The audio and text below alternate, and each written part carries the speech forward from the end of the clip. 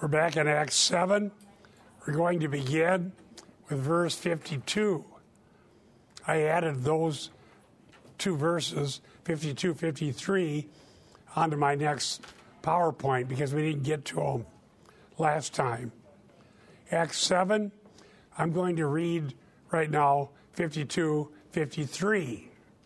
Stephen is preaching to the Jewish leadership who are opposed to the gospel.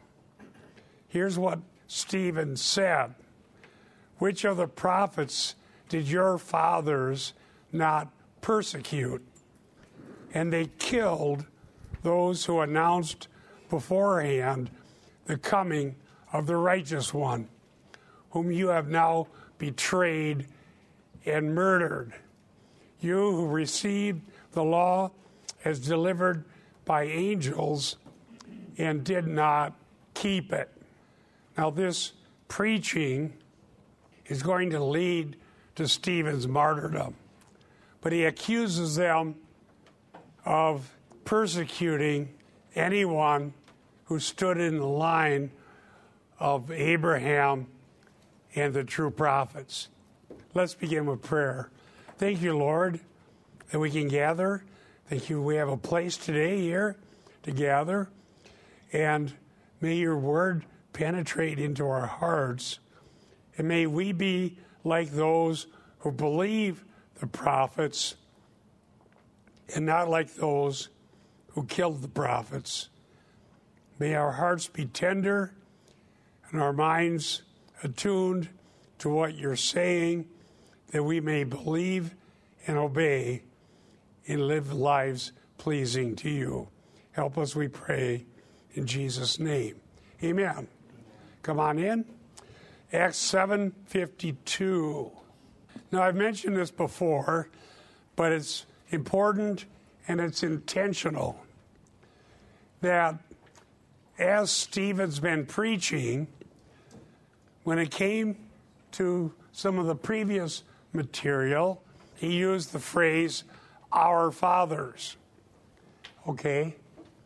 But now, when it comes to the rejection of Christ, he changes and says, your fathers.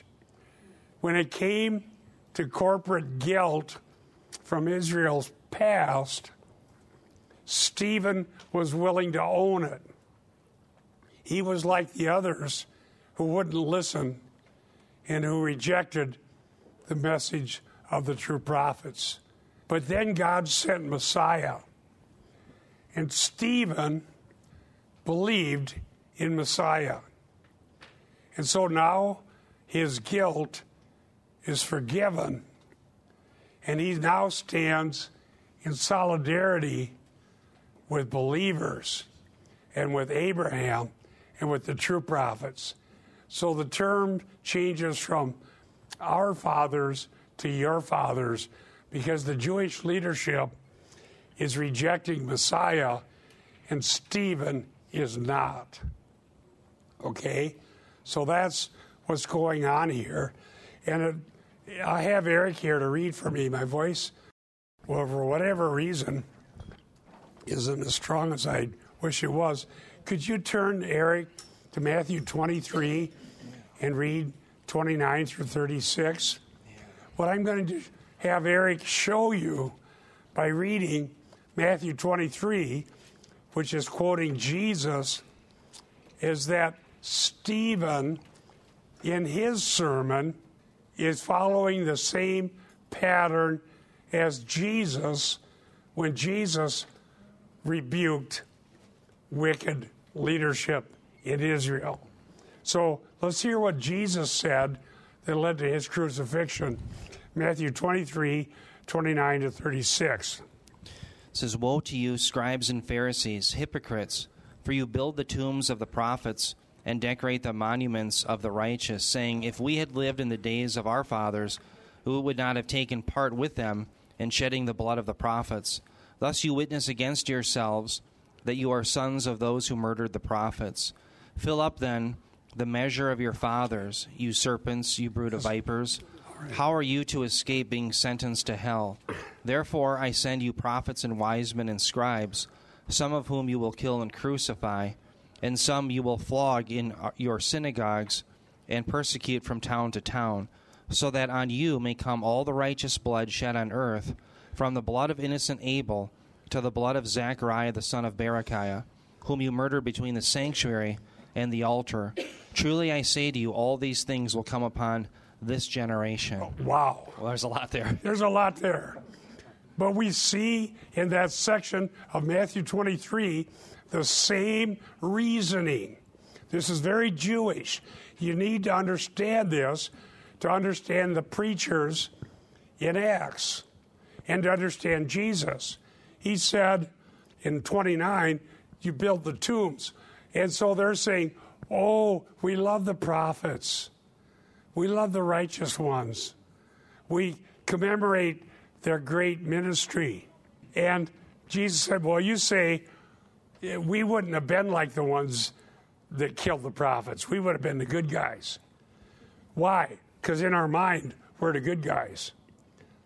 And then he says in 31, but you testify against yourself. You're the sons of those who murdered the prophets. Here is Stephen's debate with the Sanhedrin. You need to know this terminology, sons of. Whose father are you going to identify with? Now, this has to do with the moral qualities, not genetics. He's not saying you're not genetically Jewish. Everybody involved is. Stephen, Jesus, the leaders. But whose son are you spiritually? And because you reject Jesus, and because you reject his disciples, and because you're rejecting the truth being preached by Stephen, you prove that you're sons of the ones who killed the prophets. So they're building their monuments, all the while imitating the ones who killed them. Jesus indicted the Jewish leadership in Matthew 23. And then he says in 23:32, fill up the measure of the guilt of your fathers. He said, you serpents, vipers, sentence of hell. Wow. So the debate was who's a son of whom. And the way you're a son of the prophets is by believing the true messengers of God. So how are they supposed to know that Jesus was the true messenger of God? Well, if you don't believe for all the signs and wonders he did, will you believe when God raises a man from the dead? And God did raise Jesus from the dead. And they knew it. And they tried to cover up that fact. So the whole debate that leads to Stephen's martyrdom is about corporate solidarity. Do you have anything, Eric? You know, one thing I was going to mention, and this comes from one of your articles, Bob, that you wrote about this generation. Does everyone see that in Matthew 23? Is it 36? 23:36. Yeah, where he says all these things will come upon this generation. This generation, remember that. So this generation is used not for a time period, but it's used as a pejorative to talk about a kind of people.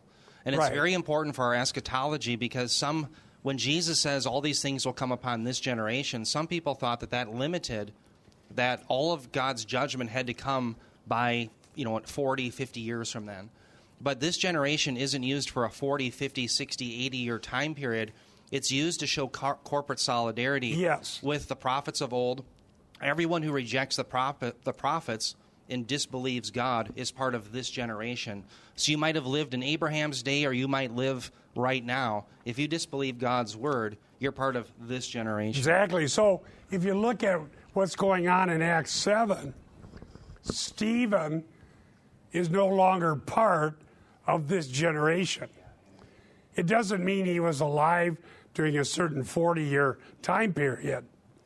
It means that he's believing God's prophet, Jesus, whom they crucified. So it's a moral category, not a chronological one. And if you're interested, as Eric pointed out, I wrote an article about this 10, 15 years ago called This Generation. Interestingly, some amillennialists who, of course, reject that idea, a few of them try to debate me via email, but they have nothing to go on. They have to ignore the evidence.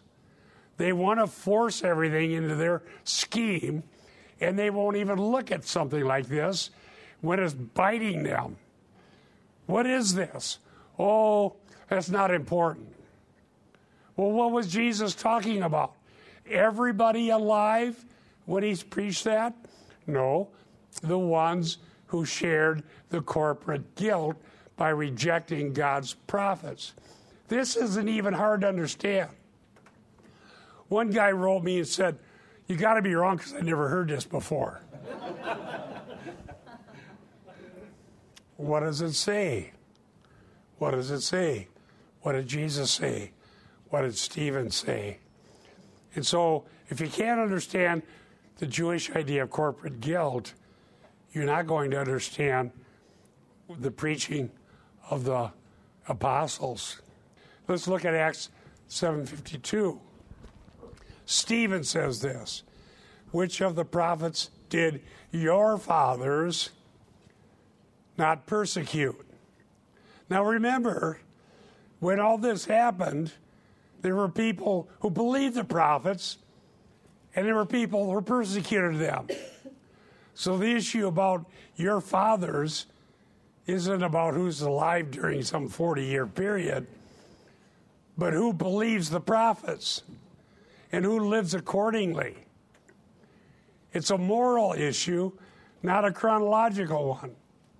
And if you refuse to listen to the true gospel, then you're like the false prophets.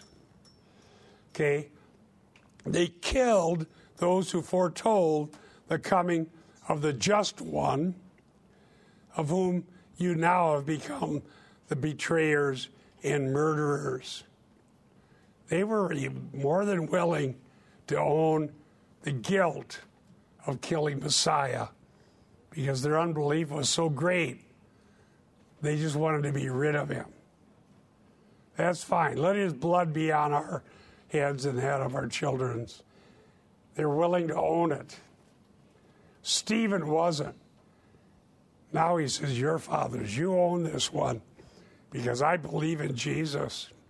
Stephen will soon see Jesus standing at the right hand of God, ready to welcome him into glory.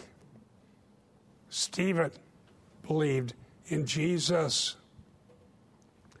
Eric over here, could you read Acts 3:14 and 15?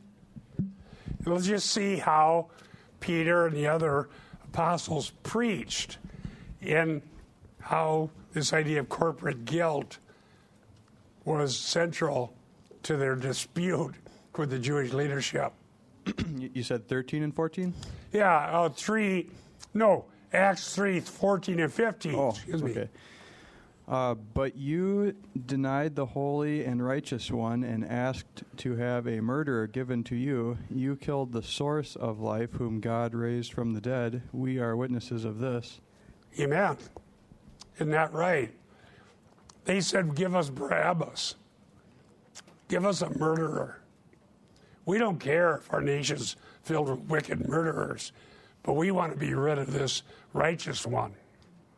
We want him gone.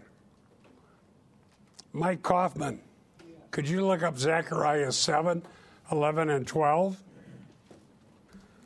Zechariah 7:11 and 12. But they refused to pay attention and turned a stubborn shoulder. They closed their ears so they could not hear. They made their hearts like a rock so as not to obey the law or the words that the Lord of hosts had sent by his Spirit through the earlier prophets. Therefore, great anger came from the Lord of hosts. Yeah, they plugged their ears. We don't want to hear anybody telling us the truth. They covered their ears. Now, let's all turn together. I'll read this one. I want you to see the narrative unity of Luke Acts. We're going to go to Luke 4:18 and read this pericope. And we're going to see that they wanted to do to Jesus what they will end up doing to Stephen. Okay, so follow with me. Luke 4, starting with verse 18. Jesus is offering release from sins. Aphesis in the Greek, release. Okay, the Spirit of the Lord is upon me, says Jesus, because he anointed me to preach the gospel to the poor. He sent me to proclaim release to the captives and recovery of sight to the blind, to set free those who are oppressed, to proclaim the favorable year of the Lord. By the way, that was the year of Jubilee. The year of Jubilee is fulfilled in Christ. The 50-year release for everybody. Verse 20, he closed the book, gave it back to the attendant, and sat down. And the eyes of all in the synagogue were fixed on him. And he began to say to them, today this scripture has been fulfilled in your hearing.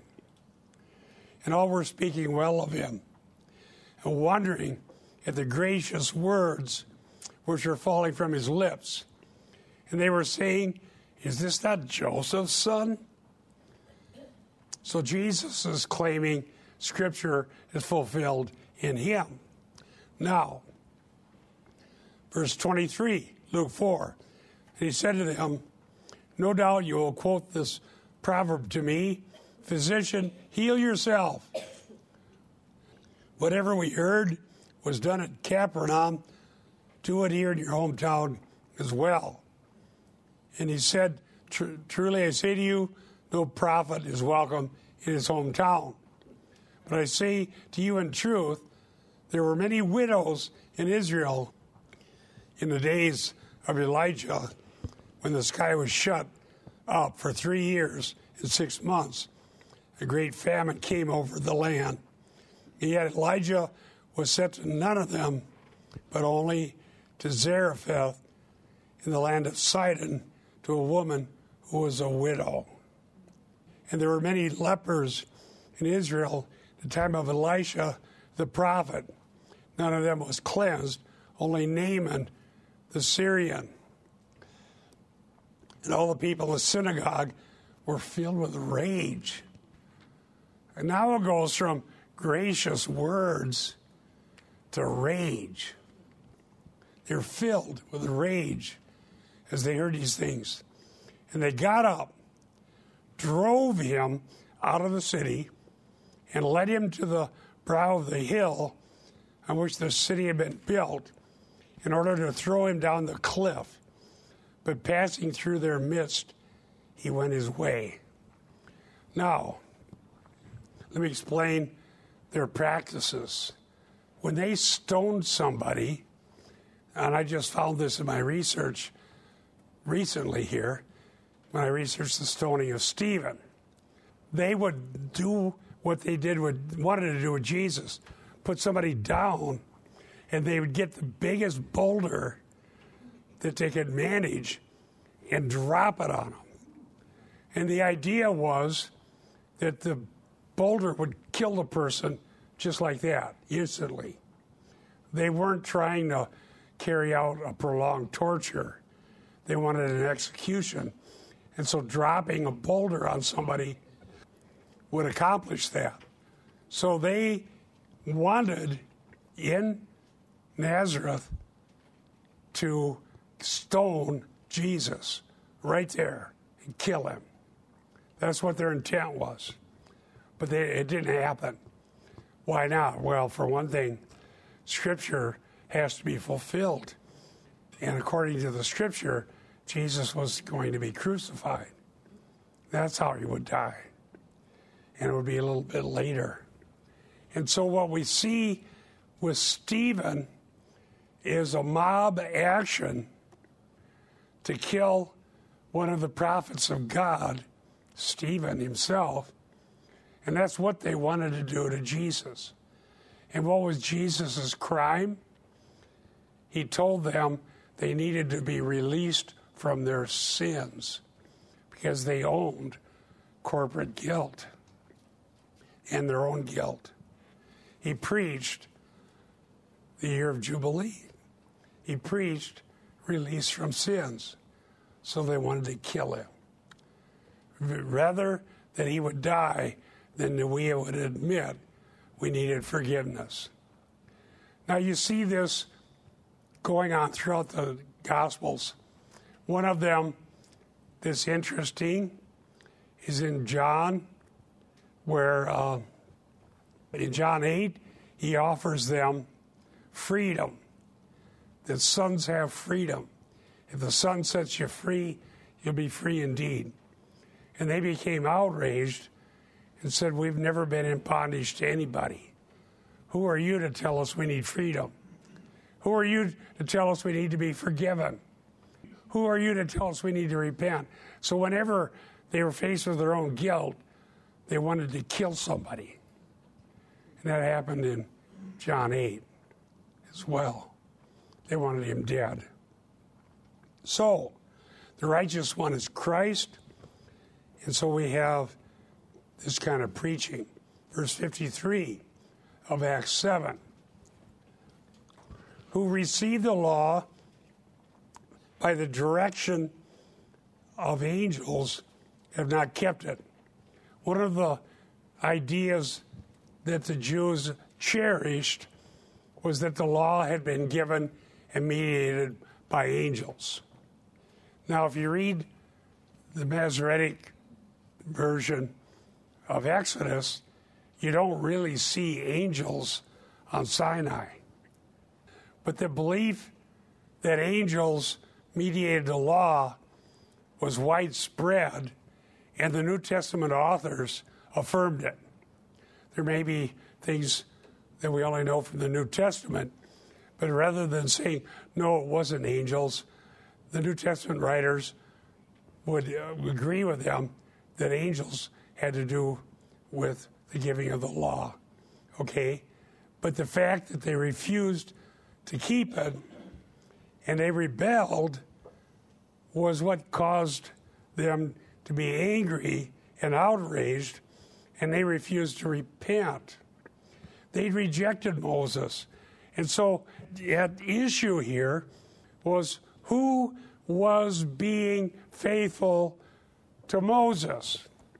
Jesus, Peter, Stephen, later Paul when he repented, or the Jewish leadership. This was the battle. Jesus and his followers were saying that the Jewish leadership was in rebellion against Moses. Moses taught in Deuteronomy 18:15 that God would raise up a prophet like Moses, and that when he did, they must listen to him. The Christians claimed that that was Jesus, and they couldn't accept that because then they were guilty. What about forgiveness? Yes, there is forgiveness. All they had to do was say, we did rebel against Moses. We have broken the law of God. We have a lot of guilt, and we need forgiveness. And Jesus came offering release from sins. And we can receive that if we believe it. Or we can kill the messengers. Now, Eric, could you read Acts 3:18-23?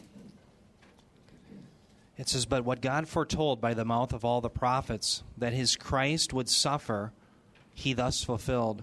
Repent, therefore, and turn again, that your sins may be blotted out, that times of refreshing may come from the presence of the Lord, and that he may send the Christ appointed for you, Jesus, whom heaven must receive until the time for restoring all things, about which God spoke by the mouth of his holy prophets long ago. Moses said, the Lord God will raise up for you a prophet like me from your brothers. You shall listen to him in whatever he tells you. And it shall be that every soul who does not listen to that prophet shall be destroyed from the people. Amen. So heaven must receive until. Is he saying that there's future hope? What do you think, Eric? Yeah, amen. There's absolutely future hope. And we also see this idea of filling up. There's only so many saints that are going to come to the Lord. So repent, therefore he'll send the Lord who's appointed for you. In Matthew 23, he said, you, the bad ones, are filling up wrath. So there's a filling up of wrath. There's a filling up of wrath and a filling up of salvation. Yeah, amen. And at some point, both are full. And then he sends Jesus for the second coming. But earlier in Acts 6, let me read Acts 6, 12 and 13 as a little reminder. They stirred up the people, the elders, the scribes, so they came, dragged him off, and took him to the Sanhedrin. They also presented false witnesses who said, this man does not stop speaking blasphemous words against this holy place and the law. So they accused him of being a blasphemer. So in their mind, makes him worthy of death. But it says in Acts 6:5, talking about the law received by angels, Stephen's face was like that of an angel. And the author, Luke, is telling us they were receiving the law of Christ, and they want to kill him. And they accuse him of being a blasphemer. Was Stephen like an angel, or was he a blasphemer? He was preaching Christ. And then in Acts 6:14 and 15, it says, for we heard him say that Jesus, this Nazarene, will destroy this place and change the customs that Moses handed down to us. And all who were sitting in the Sanhedrin looked intently at him, saw his face like that of an angel. I think I had the wrong reference here. Could somebody see the angel reference? Is it 15 or 5? 15. 15, yeah. I made a mistake. Can you imagine? I can. 15, typo. Well, they're going to reject another one. Now look at what happened. This is going to remind us of what happened in Luke 4. Go ahead. I'm sorry, Bob. Just from reading that passage, that Acts 6:14 and 15, you had brought up something a while back when we were doing radio together, and I thought it was interesting. The charge against Jesus was that he was going to change the customs of Moses. Yes. And what we were discussing once is, well, what if someone wanted to change the customs of Christ? And it was asked to another person, but you addressed it, and I think you did a good job. And it boils down to the fact that in Deuteronomy 18, Moses had prophesied that he was going to have a replacement. But there's no replacement for Christ. That's never prophesied. Christ never said somebody's like me is going to come. Amen. Listen to them. Okay, why do we need to know that? So we don't become Mormon. Yeah, exactly. See, the Mormons say, oh, there's always going to be another one. Right. So we have another one, another testament. But what they get wrong is that Moses predicted Christ, but Christ predicted this is it until he returns himself. We don't look for any new prophet like Moses or Jesus. We look for the Holy One to return at the end of the age. So the Mormons, can you believe all the people who commit to that wicked religion? That's absurd. It's irrational. It doesn't fit with history or logic or anything. And people turn their brains off and just sign up and let the Mormon church run their lives. They become slaves, and they don't ask any questions. Now notice here, when they heard these things, they were enraged. The word in the Greek means sawn through. They couldn't refute Stephen. He was too right on. He was too biblical. He was too logical. He was too rational. And so they just emote. They become enraged. See, when people lose the argument, that's when emotions take over. And they get really angry. And they start shouting. It says in Acts 7:51, you stiff-necked people, uncircumcised in heart and ears, you always resist the Holy Spirit as your fathers did, so do you. And so this grinding of the teeth, by the way, is terminology that's used for hell. Luke 13:28. And in that place there will be weeping and gnashing of teeth when you see Abraham and Isaac and Jacob and all the prophets in the kingdom of God, but you're cast out. So the gnashing of the teeth in Luke Acts, according to this, is a little down payment for hell. They are experiencing now what it'll be like when they're thrown into hell. Only they're doing it right now.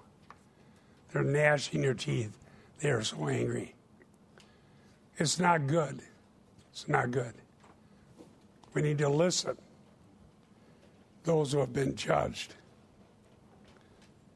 Now, you look at this.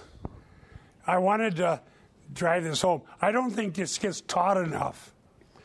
And I had a couple of great teachers in seminary that were able to do this and to show us the importance of corporate solidarity and how these speakers like Stephen go back through Israel's history, and this Dr. Parsons calls this syncresis. It's a technique. So you go back, and who are the good guys and who are the bad guys? Right? In our pride. See, it's human nature in our fallenness to, no matter what we're like, think we're the good guys. You heard my story about my old buddy, the prison guard, and they were showing Bronson movies to the prisoners, and Bronson's killing all the bad guys, and the prisoners, now this is over in Oak Park Heights, these were the worst, the murderers, the incorrigible, and they're going, yay, kill him. And my buddy Vince says, what's wrong with you guys? Don't you know that's you that Bronson is killing? And they said, oh, no, we were never that bad. We're not so bad. So our mind deceives us so that whether we're right with God or not, our mind is saying, I'm like Abraham. I'm like Joseph. And we may be like the Egyptians. We may be like Joseph's brothers. But self-deception causes us to not see that. And when somebody like Stephen says, you are like the one who killed the prophets, the reaction is rage. We've got to kill this Stephen. So, can this change? Yes. I believe in God's greater grace, and I believe in repentance. How do we know it can change? See, if you're reading Luke Acts, you might be thinking right now, oh man, it never changes. They killed Jesus. They said crucify him. It never changes. But Luke is prepared right here and right now in this pericope to tell us it can change. Because one of the people who was enraged and one of the people who wanted Stephen dead was Saul. He's right there. And he is one who's enraged, and he takes off to have the Christians thrown in prison or even killed. Saul's conversion stands in Luke Acts. Remember, it's a 2-volume work. You need to study it all and see how Luke writes. Volume 1, Volume 2. Saul's conversion says people can change by God's grace alone. Mike. I just think when we talk about change, what you're referring to here is Paul changed. He repented. He changed. What we hear a lot nowadays is that God will change his mind if we repent. And that's a huge... that's the not Lord the case. change Shall not change not. not. That's right. Malachi 3:6. It's the same yesterday, today, and tomorrow, but I just heard on the radio yesterday that God, if we pray for America, God can change his mind, and he will not judge America. I mean, it's someone we all know. Yeah. Well, if it's always conditional, right? I mean, if we repent, then he has mercy on us, but he's not changing his mind. He does not. His purposes go forward. Correct. See, well, if you read it all, Mike, if you read everything, right, you find out that the conversion of Saul was God's purpose all along. And people do bring up the Nineveh with Jonah. Right. Yeah. But see, even at that, Jonah knew that God was planning to have mercy on Nineveh. That's why he didn't want to go. Right. He did He not figured change. if God wanted to judge them, he doesn't need me. Amen. Good. Thank you. I just wanted to bring that up. Well, you could extrapolate what he's saying and say no matter what happens at any period in time, God, with his foreknowledge, already knew. So in that sense, he's not changing. Everything's going to happen exactly the way that he planned. No ifs, ands, or buts. Well, that's true. But there's what we know and what we don't know. And what we're commanded to do. What don't we know? Well, for one thing, America's a pagan nation. So what else is new? All the nations are pagan. God draws out the boundaries. But from within each nation, God saves persons to be representative. A few here and a few there. What we don't know is who that is. We don't know who's going to be saved. And we don't know. God draws out the boundaries of the nations according to his sovereign will. That's true. Paul preached it in Acts 17. God draws out the boundaries of the nations. But what Paul did was he called for repentance. The Athenians were idolaters when Paul went there. We'll get there eventually when I get through this. Eventually we'll get to Paul in Athens. And you might say, well, it was hopeless in Athens. No, some people were saved there. Even a handful of pagan philosophers saved is a miracle, right? And there were some. They were mentioned. So, dear ones, what do we know on the scene of history? God is calling all men everywhere to repent. What do we know about America? America's pagan. What kind of message we have? God is calling people to repent. Preach the gospel. Because we don't know who the next Saul of Tarsus might be. Okay? We don't know. But I'll tell you this. Turning on the TV, sometimes when I'm getting ready on Sunday morning and I hear America's preachers, it's an utter waste of time. Garbage, nonsense, worthless, foolishness. How to be happy. How to make your wife happy. Everybody's got that figured out anyhow, right?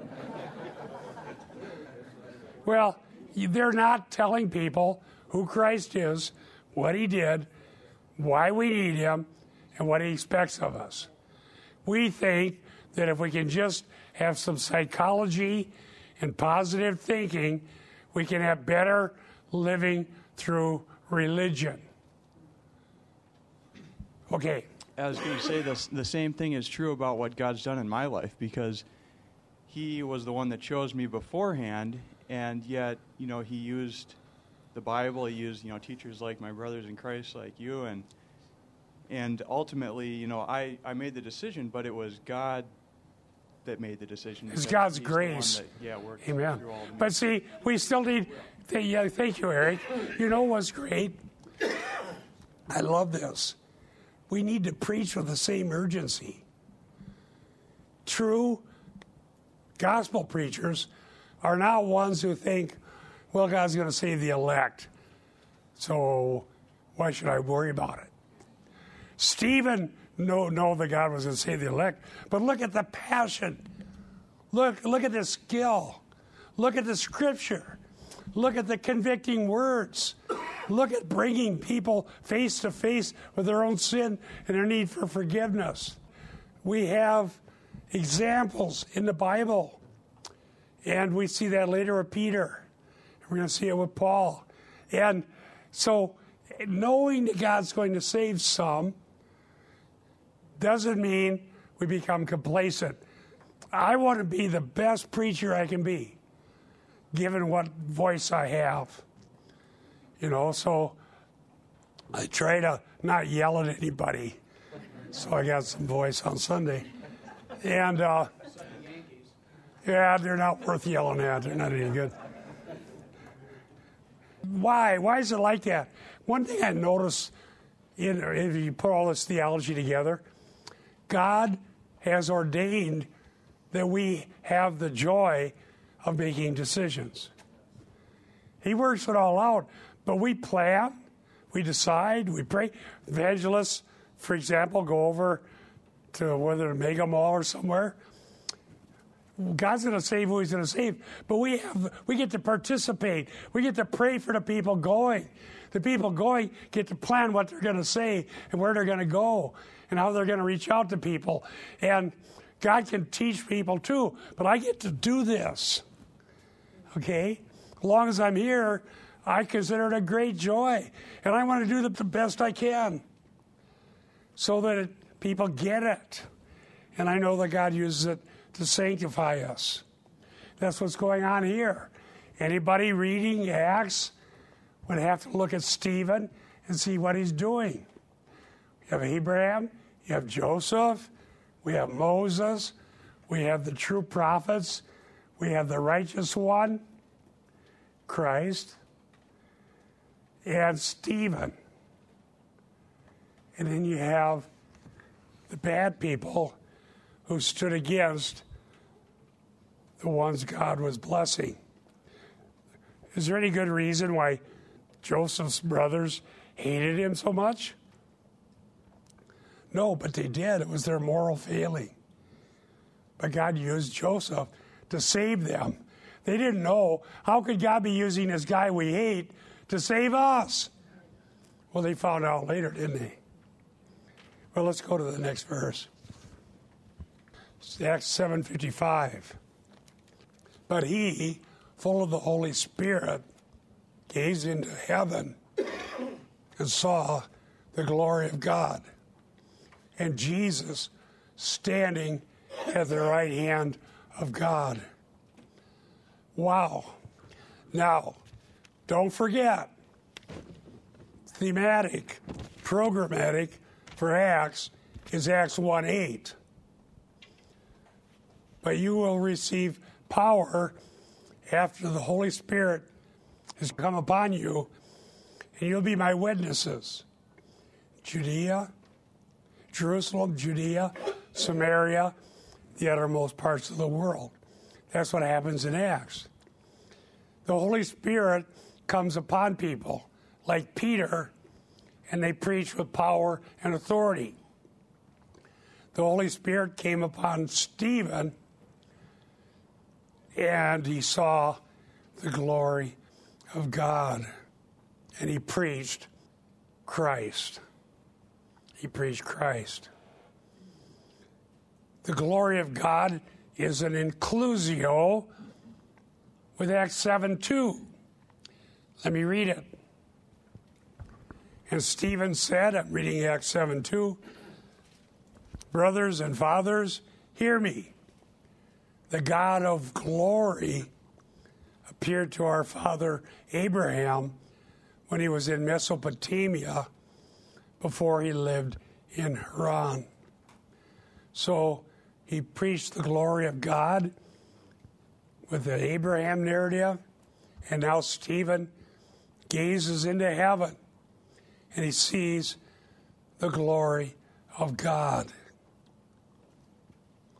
Eric, over here. Luke 9:30-32, please. All right. We want to look at this theme, glory of God. It says, and behold, two men were talking with him. This is on the Mount of Transfiguration. Moses and Elijah, who appeared in glory and spoke of his departure, which he was about to accomplish in Jerusalem. Now Peter and those who were with him were heavy with sleep, but when they became fully awake, they saw his glory and the two men who stood with him. And as the men were parting from him, Peter said to Jesus, Master, it is good that we are here. Let us make 3 tents, one for you, one for Moses, and one for Elijah, not knowing what he said. Yeah. No, they didn't need 3 tents today. The glory of God tabernacled in Christ. And so Luke earlier, in Luke chapter 9, talked about the glory of God in Christ. Here in Acts 7, Stephen sees the glory of God all the way into heaven. So we have a big bookend. Mount of Transfiguration and Stephen gazing into heaven. So we have Jesus Christ, who is glorified, bodily raised, bodily ascended, who bodily sits at the right hand of God, and who's coming bodily again. Stephen sees him at the right hand of God, place of power and authority. Very important. You know, I just listened to a message somebody recommended by John MacArthur. Did you get a chance? I listened to it. Very good. What did you think? I loved it. Why don't you tell about it? Yeah. Well, John MacArthur begins by, it's at the Shepherds Conference, and he gives encouragement to pastors to say, look, our role primarily is to teach theology. And the theologian in America is being really discounted. What most churches want is not a theologian, but an organizer, someone who visits people, etc., but they don't want a theologian. And so what MacArthur does is he goes into John 17 and he lays out how glorious Christ is and his love with the Father and how he saves his people. And it's glorious about how he provides intercession constantly. The priesthood Amen. of Christ. Yep. The session of Christ. Yeah, MacArthur was saying that it's a terrible thing in America that we no longer expect pastors to be theologians. He says that's wrong. We should be. And then we should teach theology, which is something I've committed to for 30-some years. But I'm telling you, it's not the majority report. And I have been harshly criticized for doing this. And the criticism has been people don't want theology. They need help figuring out how to make decisions. And so people gravitate to the shepherding movement. But we came out of that back in the 70s. Some person telling you how to make your decisions. You should do this. Don't buy a Ford, buy a Chevy or whatever. Don't take this job, take that job. And when I began teaching theology, there was pushback. And there was for years and years. But it didn't matter. I would not stop. I would not quit. And I've been spending 30-some years teaching theology. And so somebody told me how to get that CD from MacArthur. I thought, well, good. I'm not the only crazy one. It was very encouraging. Go ahead. Well, I was just thinking on that last bullet point, Jesus is the eschatological judge. Last Sunday in Sunday school, we finished up and we were talking about how the Lord says vengeance is mine and how we should leave it to the Lord. And I just thought, what a wonderful picture. It is you guys have been just drilling us with the promises of God and how we're supposed to be, focusing on those. That is our perseverance, is trusting these promises. And whether we see it in this life or not, the Lord is our eschatological judge, and all things will be made new with him. We don't have to be fighting every battle. Amen. But I just thought Stephen is a good example of that. Yes, he is the judge. That was the judge would stand. So implied in the standing is that Jesus is standing as the judge, and he's affirming Stephen in standing against the rebellious leadership. Yes. Is there any significance to standing at the right hand of God versus Yeah, that's the idea of the judge. So he's standing and he's about to make the verdict. I'll let you answer it. Go to Zechariah 3, 1 through 4. Yes. Then he showed me Joshua the high priest standing before the angel of the Lord, and Satan standing at his right hand to accuse him. The Lord said to Satan, "The Lord rebuke you, Satan. Indeed, the Lord who has chosen Jerusalem rebuke you. Is this not a brand plucked from the fire?" Now Joshua was clothed with filthy garments and standing before the angel. He spoke and said to those who were standing before him, saying, "Remove the filthy garments from him." Again he said to him, "See, I have taken your iniquity away from you and will clothe you with festal robes." Standing is the posture of judgment. So Jesus, well, here's another one, Eric. Isaiah 3:13.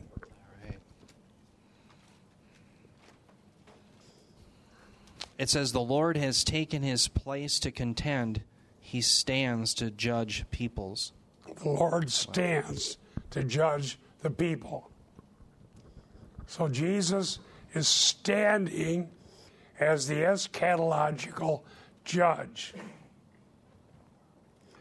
who is going to vindicate Stephen by receiving him into his presence. And Israel will come under judgment for rejecting Messiah. That's the significance of standing. MacArthur's sermon was about the high priestly ministry of Jesus.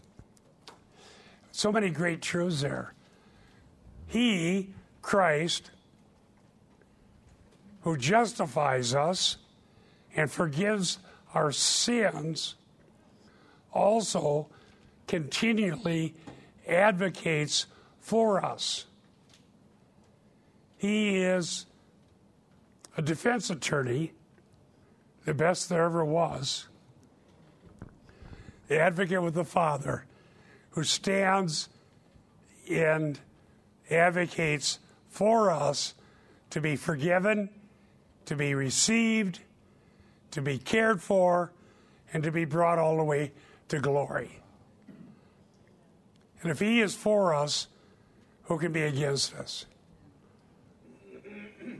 The high priestly ministry of Jesus assures the salvation of all whom the Lord has given to him, who the Father gave to him.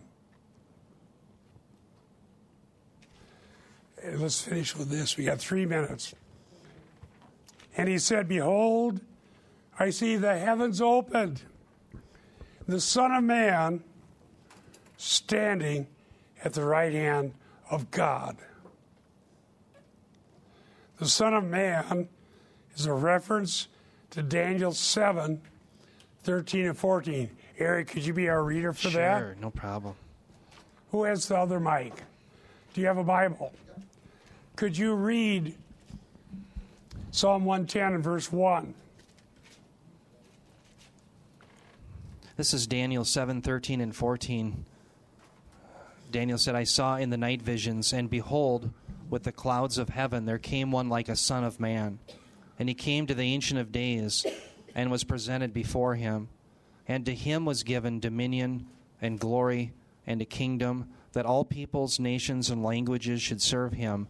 His dominion is an everlasting dominion, which shall not pass away, and his kingdom one that will not be destroyed. That's the Son of Man standing before God. The Messiah. Right? Amen. That's the Messiah. Psalm 110:1. The Lord says to my Lord, sit at my right hand until I make thine enemies a footstool for thy feet. Amen. So, question, here is sitting. So if I'm not hearing you. So if standing is judgment, is sitting teaching, ruling? Is that the posture for that? You know, it simply means that the Scripture is fulfilled and Christ is there as our high priest. Okay. Well, I know for rabbis that when they were teaching, they would sit always and sit. teach. Yeah. Well, his teaching is completed until the millennium. Okay. So I think we just need to see the intercessory ministry. Do you know anything about that differently? You know, I would just affirm the sitting at the right hand. By the way, Psalm 110 is the most prolifically quoted Old Testament passage in the New, and the big picture is that Christ is reigning. He's at the right hand of God. And being at the right hand of God is the position of authority and power, and so he's the one who reigns and rules, Amen. even though we don't see it. So. Scripture is fulfilled. Amen. He's reigning and ruling. Well, let's close in prayer. Thank you, Lord, that we could be here. Thank you for these glorious truths. Help us to always believe your promises and live accordingly by your grace. We pray in Jesus' name. Amen. God bless you, and see you over there somewhere.